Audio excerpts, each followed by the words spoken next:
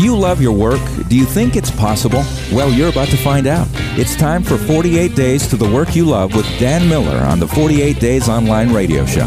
Whether you need a professional tune-up or a work overhaul, this is the program for you. Now, here's your host, Dan Miller. Well, hi, if you've been listening to me very long, you know that phrase, loving your work, comes up repeatedly. Well, do you think it's possible?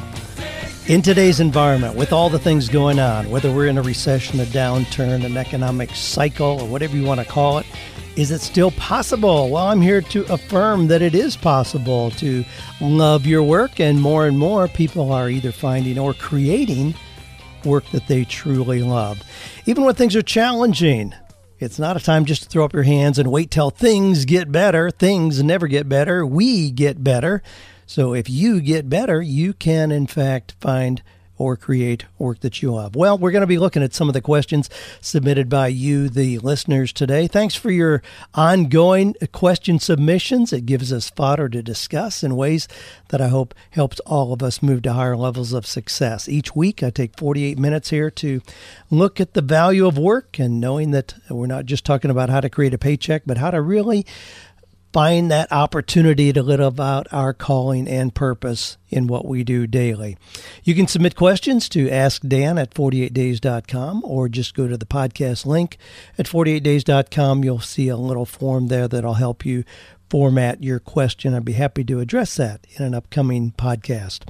Here are some of the things we're going to be talking about today. Dan, I want to kick the tires on a couple of different opportunities, but I'm afraid my current employer will find out and be unhappy with me. What would Dan do? Dan, I want to become a reseller of a book. What issues do I need to address? Actually, we've got several questions today. I kind of grouped them together that have to do with writing, publishing, rights to written content. So we'll jump through some of those issues. More and more people are raising their hands saying either that they want to write a book, or they want to create content, or they want to work with somebody else, or they want to republish something. All those things are legitimate ways to put legs in your dreams about being a writer, being an author. So we'll address those. Dan, I'm in a secure government position but desire entrepreneurship. What do you think about me making my own learning curriculum versus going to college? Interesting question. Dan, I'm a juggler and want to do street advertising for businesses. Is this viable? Yes, it is. And we'll kind of unpack some reasons why. Dan, I just lost a job I've hated for 4.5 years. My problem is I don't seem to be passionate about anything anymore. What should I do? Help. Well, those are some that we'll address.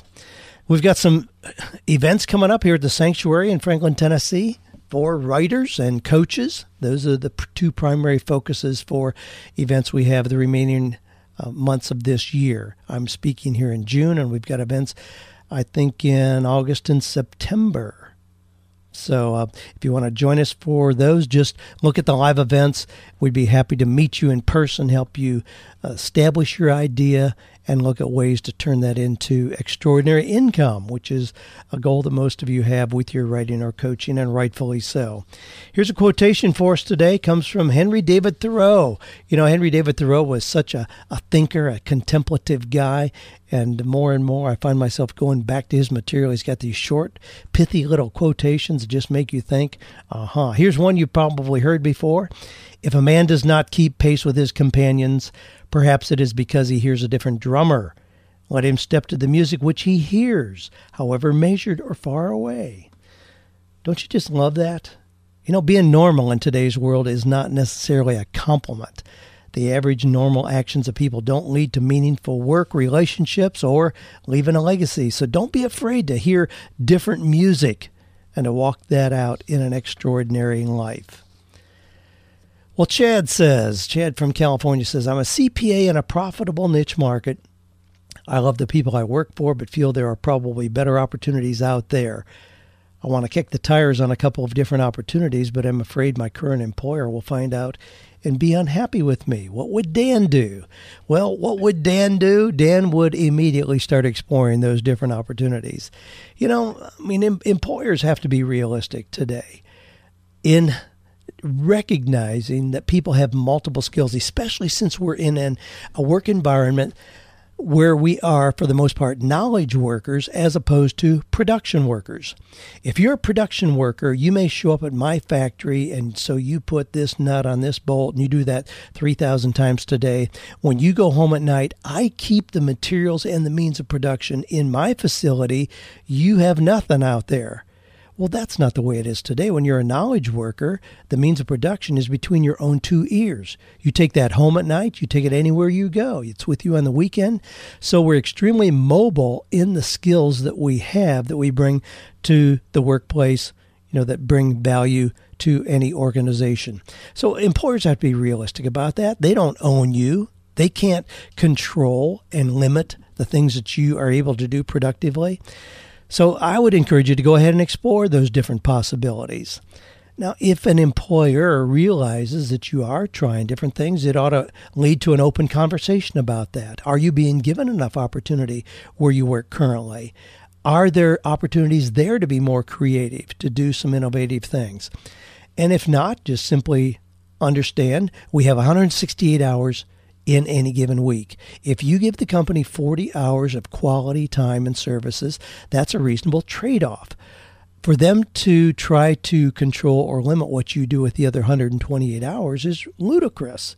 It just shouldn't even be framed that way. An employer is a dinosaur. They're way behind the times to think that they can do that. So yeah, I would go ahead and explore your other opportunities, and if those really take off and all of a sudden you see that you can generate the same income and working half the time or whatever, then you've got an easy transition, and rightfully so. I mean, we have to understand, working for a company is a win-win kind of situation and agreement, certainly. But it doesn't mean that you as the employee have an obligation to stay there, 5 more years just because you've been there for 5 years where it's been a reasonable trade-off. You provide services, they pay you for that. If you decide to move on, it should be done where everybody does it with a glad handshake and a slap on the back to wish them well for the future on both sides of the fence. Dan, I've listened to the podcast. This comes from Al. I've listened to your podcast, read your blogs, and I want to say thank you for all you do. I remember you once spoke about getting started once you figured out your passions. You also mentioned how easy it is to register for your own business license, but I was wondering, what is the best way to do this? Do I, number one, go down to the county courthouse of my local county and simply register for an LLC or DBA employer identification number? Or number two, I've heard it's as easy as going to sites like LegalZoom.com and purchasing through there. Once I get this figured out, I can then open a business checking account at my local bank so that I have a place of business or a place to accept payments, create PayPal accounts, have the ability to pay for things through the business so you can write them off for tax purposes, and so on and so forth. Yeah. Now, you're on the right track, but in terms of the specifics of what you're doing, you go down to the county clerk courthouse of your local county and you get a business license. You do not there register for an LLC or a DBA employer identification number. Those you do through the state. And you can see where there's always an office, a physical office in your state capital, and you can do that. In Nashville, Tennessee here, I can go down to the Polk building, go up to the 18th floor, and I can register a charter for a C corporation, an S corp, an LLC or whatever, pay $100 and walk out. Now, that's not the way that I do it. I do involve an attorney to set that up properly, and I would encourage you to do the same. You can use sites like LegalZoom.com, but recognize, I like to have real people involved in things that are as important as that for my business. So I don't try to just skirt corners and just get it done because you can go through LegalZoom and pay $99, I think it is, to get an LLC set up. Legally, you are set up and ready to go. But the reality of it is you need to understand what that's going to mean in terms of tax obligations that you're going to have. You ought to recognize what is that going to trigger in your state and county in terms of occupational taxes and fees. So, franchise and excise taxes. You really owe it to yourself to sit down with somebody when you go through the legal structure of creating an LLC or an S corp. And I would encourage you to spend 2 hours with an attorney to get that done. Yeah, it's going to cost you a little bit, but not much, and you're going to learn a whole lot that'll get you started on the right track. Huck from Vermont says, Dan, my wife is a talented chef. She was asked to submit a recipe for a local farm-to-table themed cookbook. It's since been published, and it's fun to turn to her pages when we see it at a friend's house or on a bookstore shelf. She gladly submitted a recipe without thought of any compensation, maybe accept the publicity of being in a local cookbook. Now, he says that it got him thinking about potential multiple streams of income. He saw a university professor who put together an anthology of stories that became required reading in nearly every 101 course in every college in the country. And then he got rich and retired from teaching. So Huck is saying that he has similar kind of ideas about compiling stories, putting them together. You know, are there ways to do that and get it out there in the real world where people would purchase those? He says he's done the DISC assessment many times over the years, and I'm highly contemplative.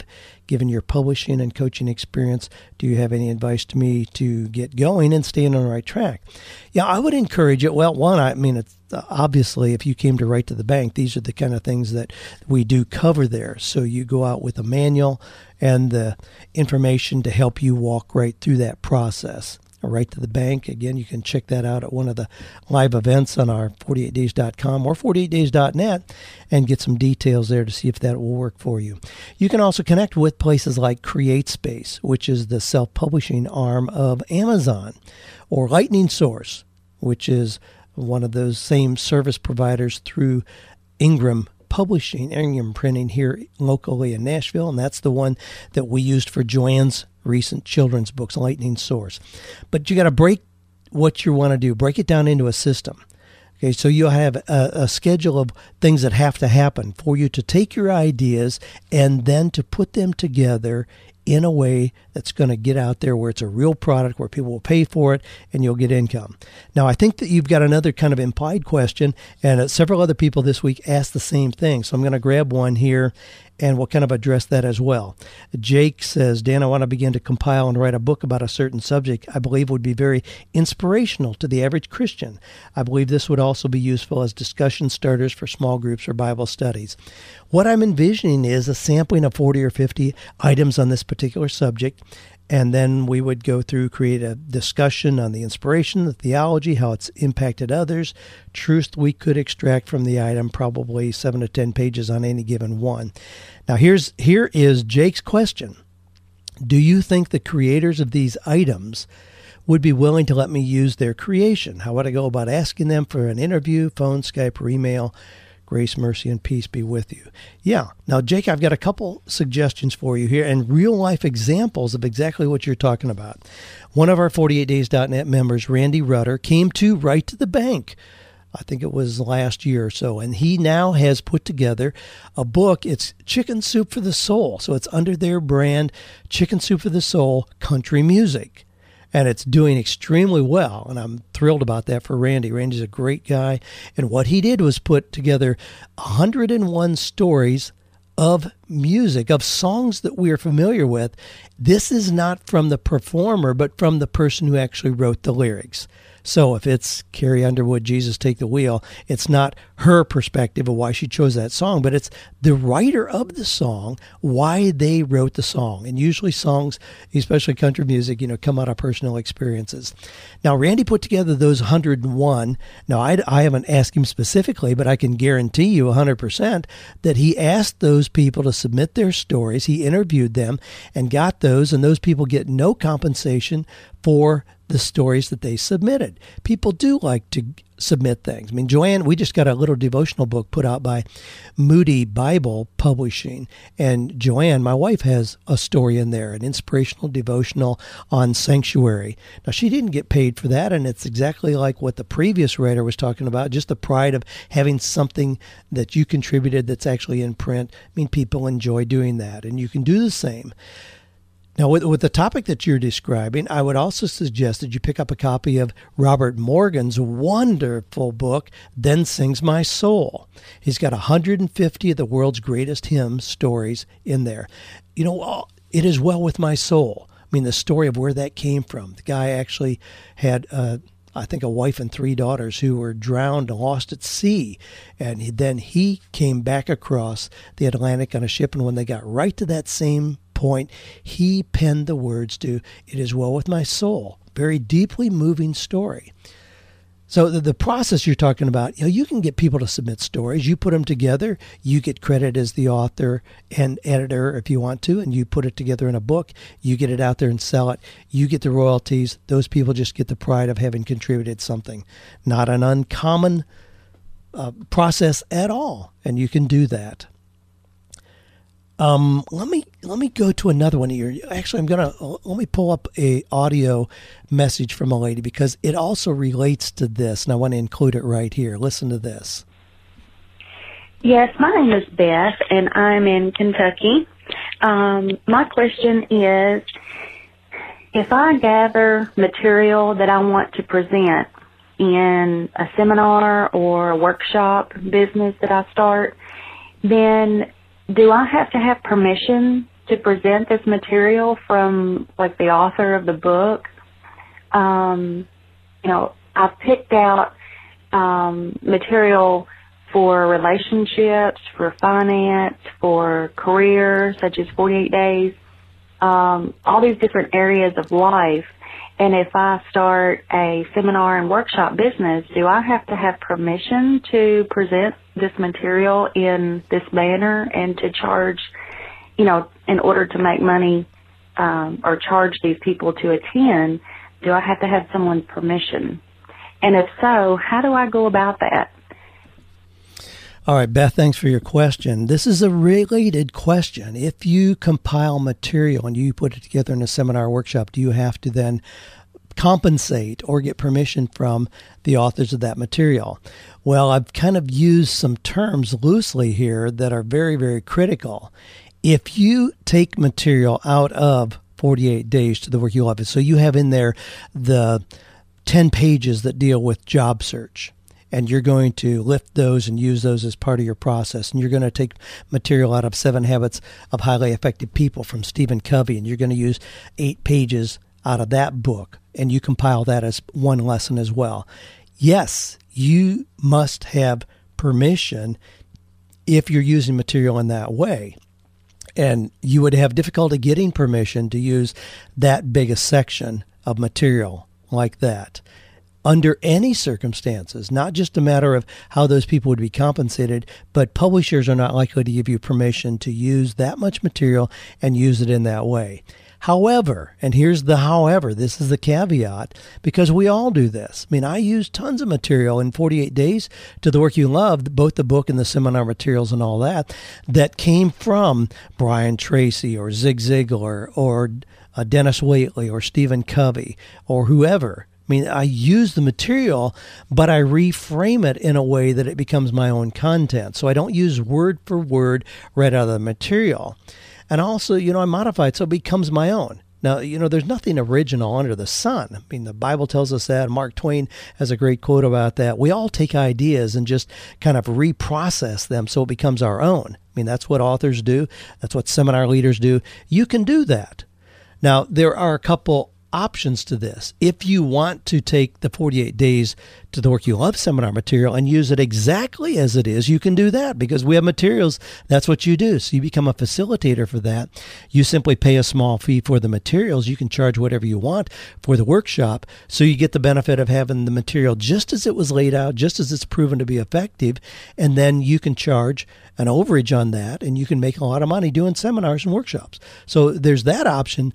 But if you want to create your own content, then you really need to make it your own. So you need to redo the material and just use snippets here and there, nothing in an exact phrase, even if it's just a phrase or a sentence that is exactly what I've used or what other authors have used, but you have to rework that so it really becomes your own content.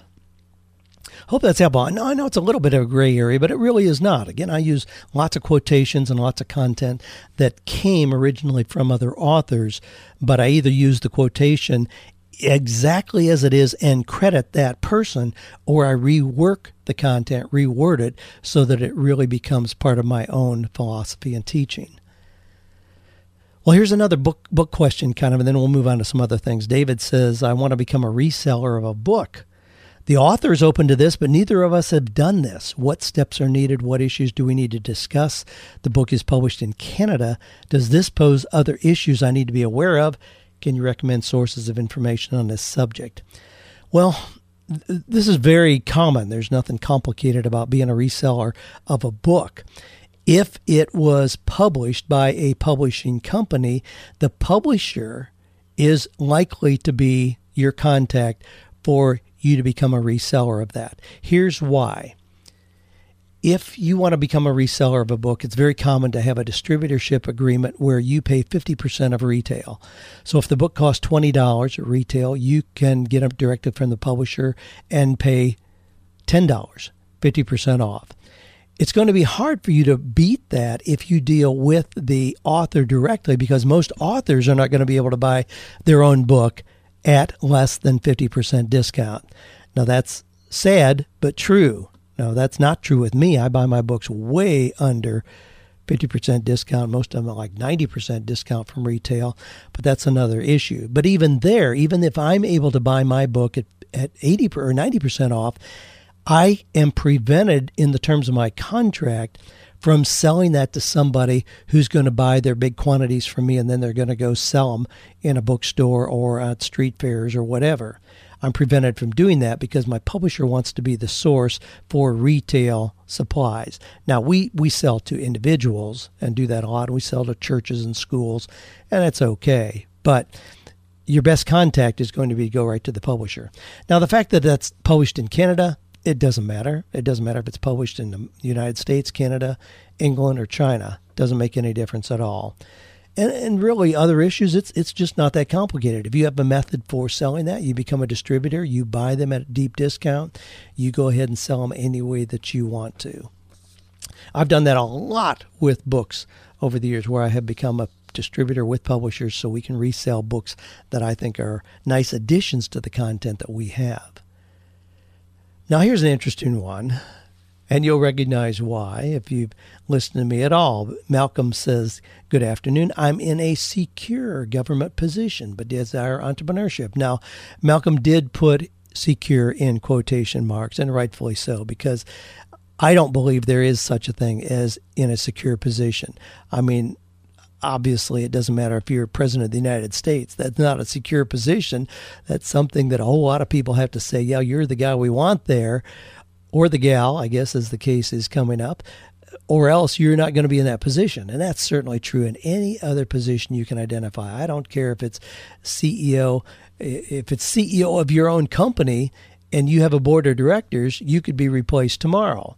I've seen a lot of people who have done exactly that, where they're CEO of a company and they raised venture capital for their business, and 18 months into it, the board, who usually consists of the people who put up the money, decides we want somebody new to run this company, and a CEO is out. Happens every day of the year. So that being the case, Malcolm says, I'm in a secure government position but desire entrepreneurship. How does one who was not raised in a family that encouraged entrepreneurship but in a family that stressed the traditional work model get over the fear of not receiving a regular paycheck in return for the potential for unlimited income? Thanks for all your wise advice. Wow, great question, Malcolm. I love how your thinking is going here. So let me give you a couple tips. If you're in a secure position and used to getting a paycheck and a 401k contribution and so on and so forth, start creating any kind of income on your own. Now, just recognize that you're going to be paid for results rather than time. That's usually the big quantum leap for people coming out of a traditional job. They're used to being paid, or at least they think they're being paid for time. Now, ultimately, that's a very poor business model. Businesses can't pay for time. They can only pay for results. But with paycheck systems, it usually gives the impression I'm being paid so much an hour or so much a month or so much a year, whatever. But as soon as you make the switch to recognize you're being paid for results rather than time, it opens the door to all kinds of new possibilities. So that's a healthy perspective for anyone to move in that direction. The other component of this is You came from a family that stressed the traditional work model, receiving a regular paycheck and benefits and so on. Recognize that when you move into something that looks like entrepreneurship, something non-traditional, more creative, you may get income that is not regular. It's irregular income. Dave Ramsey talks about that a lot and how to budget with irregular income and so on. But here's how you have to look at it. As soon as you move into something creative, you have to start looking at your income annually rather than per week. Because if you're used to being paid, let's say you're used to being paid $1,000 a week. So you're used to making $4,000 a month. Let's say that you go 3 weeks and you make zero. You're in your own business. You make zero. Now, are you going to be terrified? Well, maybe. But if you know you're working on closing a deal and you close that deal on the 30th day of the month and you make $10,000, are you better off than you were making $1,000 a week as an employee? Well, certainly. So you have to get over the idea of looking at regular income and just look at the end of the month. I mean, the end of the year, really. When I started selling cars, this was years and years ago, and I was, of course, a young buck. I was like 26, 27 years old and started selling cars. And it was a great experience for me. And I had a wonderful old guy named Cecil Barrow who worked for me on the car lot. He had a lot of wisdom about not only the car business, but business in general, now that I'm old enough to appreciate all the wisdom that he passed on to me. But I used to go for like 3 days. If I didn't sell a car, I'd get panicked. I'd start getting, nausea, stomach ulcers, whatever, if I'd go for 3 days and not sell anything. And he always told me, he says, Dan, you never look at the car business by the day or the week or even the month. But he assured me very early on, he says, if you keep doing things as you are, treating people as you are, at the end of the year, you're going to be amazed when you look back on it. Well, that was exactly true. At the end of the first year in the car business, I'd made over 3 times as much money as I had ever made in a year in my life.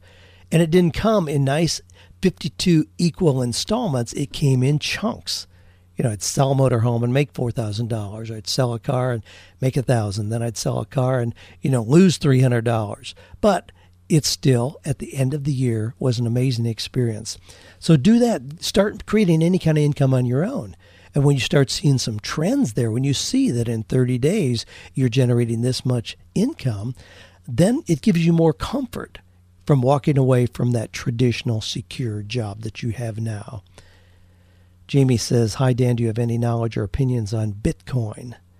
I've heard some talk online about it recently. Is it a legitimate way to make money by trading it online? Now, if you aren't familiar with it, Bitcoin is just a term for, it's a kind of new digital currency. Been around a couple years, and it's money, it's currency, but it's not real in terms of tangible coins and so on. It's an online currency. Currently, there are no major retailers that accept that currency for payment. So it's kind of a under the radar. You have to be in that group in order to use it for currency. It's like a sophisticated bartering system where I may say, if you do 3 massages for me, I'll help you with a business plan. So it's formalizing that kind of exchange, but it's called Bitcoin. Can you make money doing that? This is one of those things that's very, very speculative. I mean, it's not commonly accepted anywhere. And while I'm very open to thinking outside the box, this is too new and unproven, and I would consider this very risky. You're really putting yourself out there in ways where you have little control. And in my framework, my way of thinking, that's what constitutes risk. I would not encourage you to get involved in Bitcoin. Jeremy says, after working as an in-house agency for the last 2 companies I've worked at, I've started my own advertising and marketing business. I'm finding opportunities with companies looking to hire employees.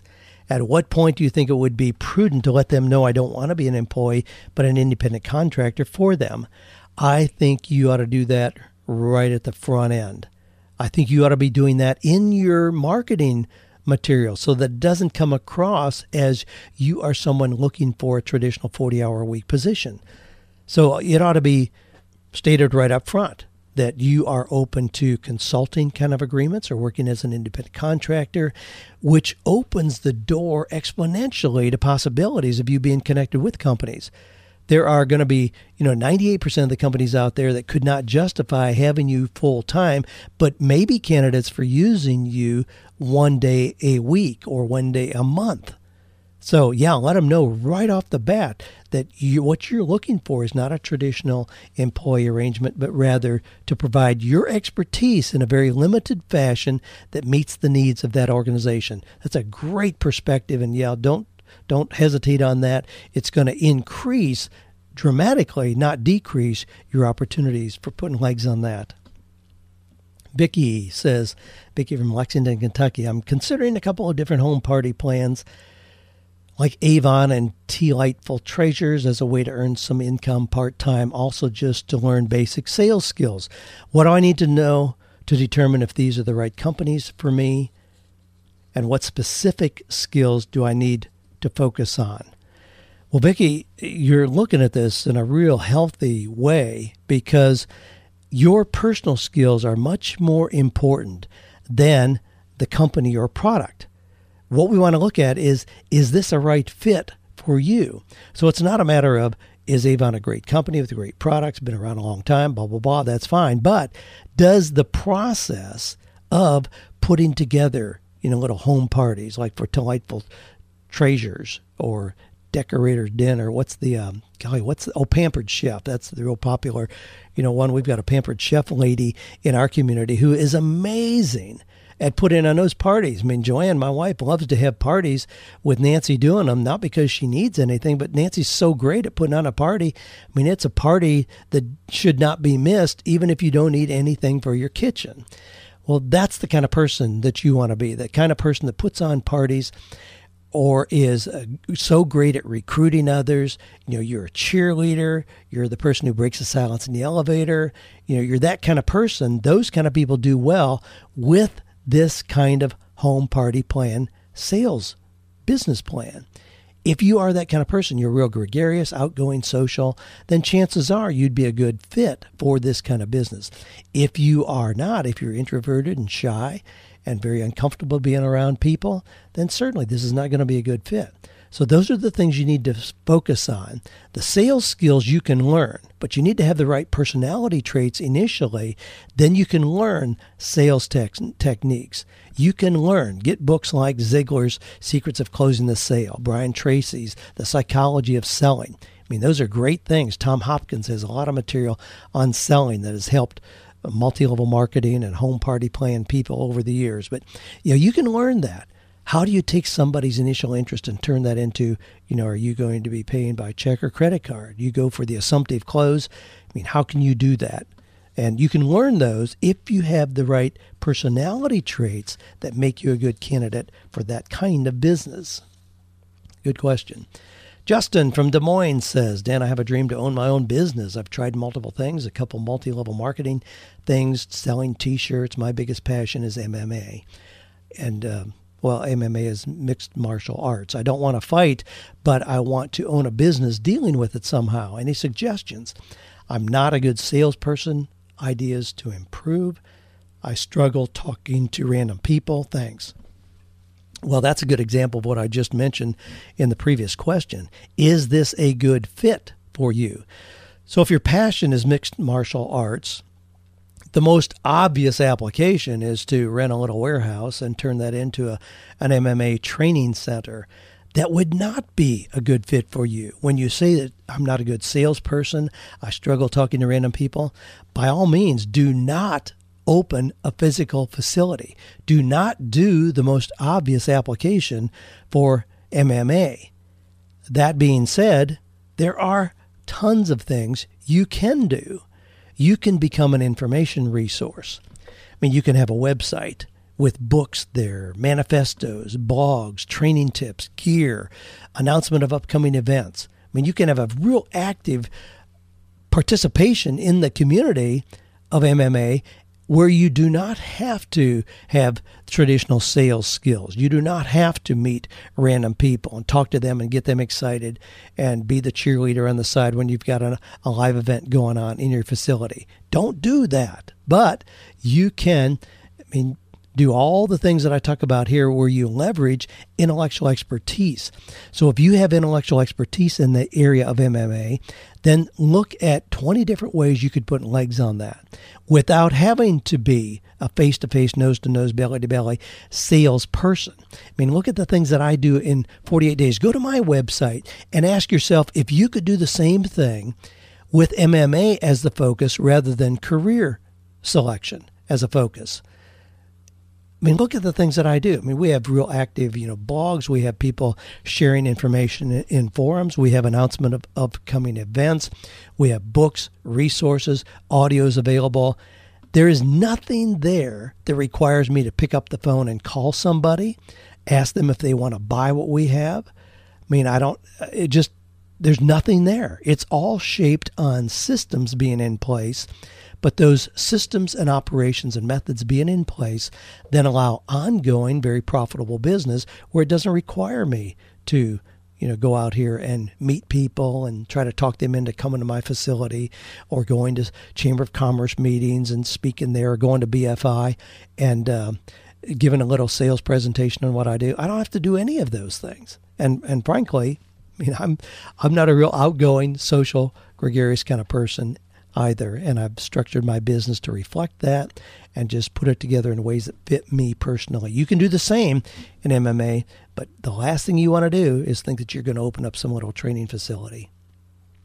Chris says, Dan, I'm a juggler. I'd like to do street advertising for businesses. I'll juggle outside their storefront or at the nearest intersection wearing their T-shirt and standing by their sign. Attracting more attention than an average sign holder, I would advertise more effectively and would turn a $7 an hour job into a $30 an hour job. Is this viable? Absolutely, Chris. I love it. Being a juggler describes a very clear USP. You hear me talk about that a lot. You need to know what is my unique selling proposition, my USP. Well, there are a whole lot of people holding signs. The range of people who are sign people out here, it blows my mind. We know the people who are the spinners. They do things that are real creative. You can't keep from having your attention and eyesight go over to those people. So you see that they're selling mattresses today or they're doing tax preparation or whatever because the sign spinner is so stinking creative in what they're doing. And then you see guys, and there's a lot of guys around here in Franklin, Tennessee. Here we have a lot of things that are very restrictive in terms of putting signs out. So on a Saturday, you go around and you'll see people at every street corner. They're sitting there holding the sign, on sale today mattresses or big closing sale at Borders Books because they're going out of business. And you'll see somebody sitting there. Just sitting there holding the sign because that technically bypasses the sign restrictions where you can't just stick a sign in the ground. No, this is a person holding a sign. But I see these poor people who are just sitting there hour after hour after hour, technically complying with the law. And trust me, they're making $7 an hour. So you add something creative to that, like juggling, it's going to make you much more difficult to replace, make you stand out, make you get attention, and you very reasonably can charge $30, $40, $50 an hour to do that. So put together the options as to how you would do that and then present that to companies. I think it's a great USP and a great way for you to move ahead. Sounds good. Thanks for the question, Chris. Sonia says, I know that I want to be a toy and game designer and party planner, and I don't need college credentials to do it. I also know the skills that I will need to learn to be successful. What do you think about me making my own learning curriculum versus going to college? I think it's wonderful. I think this is going to be a new trend, Sonia. We're going to see this not only with you, but hundreds of thousands of other people. People are realizing they come through college. Yes, they have a piece of paper to hang on the wall, but they don't have any real marketable skills. Oh, and incidentally, they owe $80,000 in student loan debt. What a stinking place to be with all those things in place. You would be much better off to decide what it is you want to do, determine what you need to develop the skills to make yourself a player in that arena. Just go do that. If that's a 6-week course that you take, or 3 books that you read, or apprenticing with somebody who's already doing it, there are a whole lot of ways to get real, valuable, marketable skills. And again, I'm not just negating the value of a college degree. There are a lot of things that take place in college, but if I remember correctly, I think you posed this question on 48days.net, and you are not an 18-year-old. You're a single mom. And so this is a much different question. So for you to decide, my framing it that way, it clarifies the fact you don't need to, look forward to sorority parties and going to the ball games on the weekends. You're at a different place. You want the learning. And so we've just taken out a big part of the value of the college experience, where you do get involved in fraternities, sororities, clubs, and go to ball games and all of that. But at your season in life, you want the learning, and there are probably ways you can get that, especially in the areas that you identify, much quicker than sitting in a classroom of 18-year-olds for 4 years and having a big opportunity cost in terms of time and money. So sure, you can create your own learning curriculum so you can be a toy and game designer and party planner. When you do those things, people don't ask you, gee, what is your degree? How much time and money did you spend getting your credentials in place? No, those are things that you prove your worth by the success and value of things that you produce. So I think it's a great idea. You might pick up also Stephen Key's new book, One Simple Idea. He talks about how he has taken ideas. Now, a listener recommended that, and I don't remember who it was, but thank you. Because it was a great recommendation, because I got the book, and it really changed my thinking on the value of just presenting good ideas, even to established companies. I've said for years that companies are not looking for outside ideas. It's too much hassle, too many legalities involved. They don't want to hear your great idea, even if it would be a good fit for them. Stephen is saying that companies are realizing they can't capture all the great ideas for their business by just the few employees that they have, especially as companies are streamlining by downsizing, getting rid of employees, and that they're more open to ever to what's called open innovation. Meaning they may accept an idea from somebody on the outside. So if you've got a good idea for a toy or game, you could formulate that so at least it's clearly identified, present it to a company where they take it, license it, you get royalties on an ongoing basis. And Stephen Key has been part of big home runs like Teddy Ruxpin and some other things where he's been a part. So he's a good, credible source on that. But again, the book is One Simple Idea. But yeah, I think it's a great idea to develop your own learning curriculum. Go do it. Knock it out of the park. Here's a question. I've been listening to the podcast to the point where I have an idea how Dan would respond to questions asked. While I understand things need to be general, I have never heard Dan address how highly educated people in very technical fields like chemists and scientists using specialized equipment can succeed working outside of corporate America. Well, let me give you a handful of ways that can be done. And we tend to think about those things. If you are a chemist or scientist, yes, you are working for Procter & Gamble. You get a paycheck at the end of the week. Well, no, those people have, again, intellectual expertise that can be applied and given legs in a whole lot of different ways. You can be a consultant, a trainer. You can be a writer. You can be a seminar workshop leader. You can do a blog or podcast. I mean, there's all kinds of ways that you could keep doing the thing that you are very good at, the expertise that you have. I mean, just recently I had a guy who, Mark Jones, who is one of the 48days.net members, went on a cruise with us last year, Mark and his wife. He is just leaving the Air Force. Well, he's a test pilot with the Air Force. Very specialized training, and you would think, well, that is something that you can get paid for by working for Boeing or the Air Force. No, he has all kinds of opportunities to be a consultant in that arena. I mean, when you think about the number of new companies that are using plane technology, aviation technology, it's really limitless. And Mark has all kinds of opportunities as a highly compensated consultant in those other companies because of his expertise that was gained in the Air Force as a test pilot. You can do that same with any kind of expertise, specialized expertise that you may have.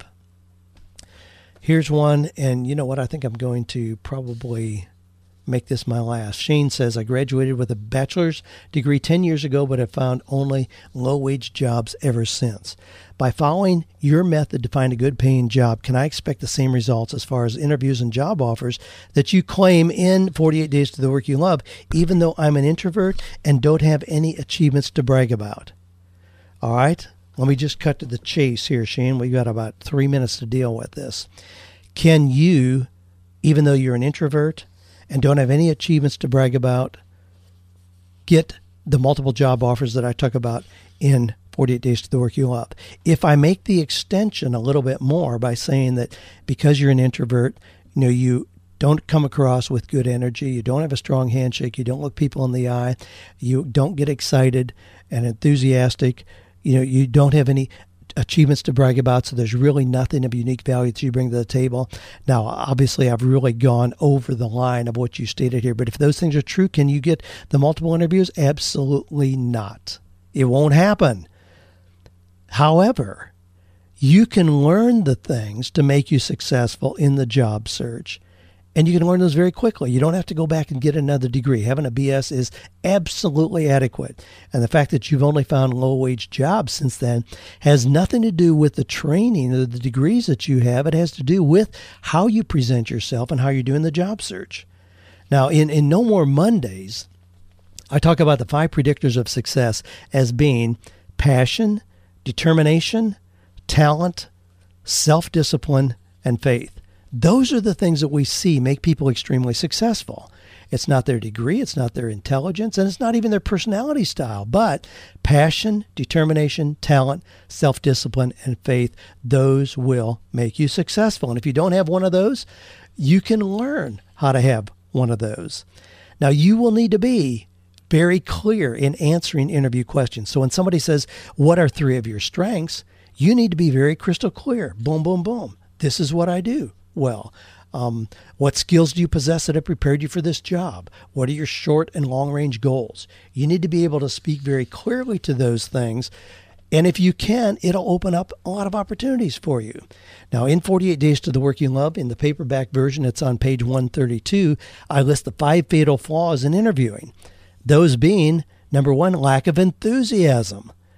Now, I talk about in there, you don't have to be a David Letterman or a Conan O'Brien, but you've got to be able to express enthusiasm for a job. Enthusiasm, boldness, confidence will do more for you in an interview than your college degree or getting another college degree. So 5 fatal flaws in interviewing: lack of enthusiasm.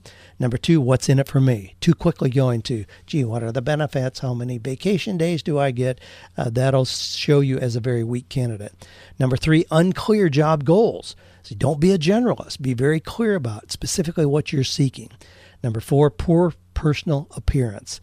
And this is a biggie. If you tend to be an introvert and kind of shy anyway, overdress for the occasion, the interview. Dress really, really sharp. So you look successful. Even if you don't feel that way, look successful. And then number 5 is not selling yourself.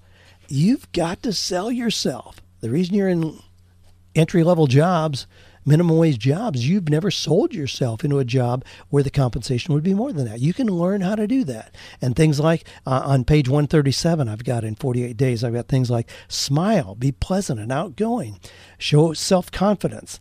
Fidgeting, nervousness, glancing down, not accepting compliments, self-deprecating statements all convey poor self-confidence. So these are things you can learn. You can learn how to do those things very quickly. In the course of 3 days, you can go through some of the principles I've got in 48 days and learn the things that will present you with enthusiasm, confidence, and boldness, and that will open up doors of opportunity to you that maybe you haven't experienced at this point. Well, there we go. We're taking care of business. Hey, I appreciate the questions that you all submit. We got more here, but keep them coming. I love sorting through the questions that you send in each week so that we can go through. And it helps me. It helps me as a coach going through these. Helps me going through these to formulate answers to help all of you out there and all of us together who are finding or creating work that is purposeful, meaningful, and profitable. Don't have to sacrifice on that end. I know you're doing that. Have a great week.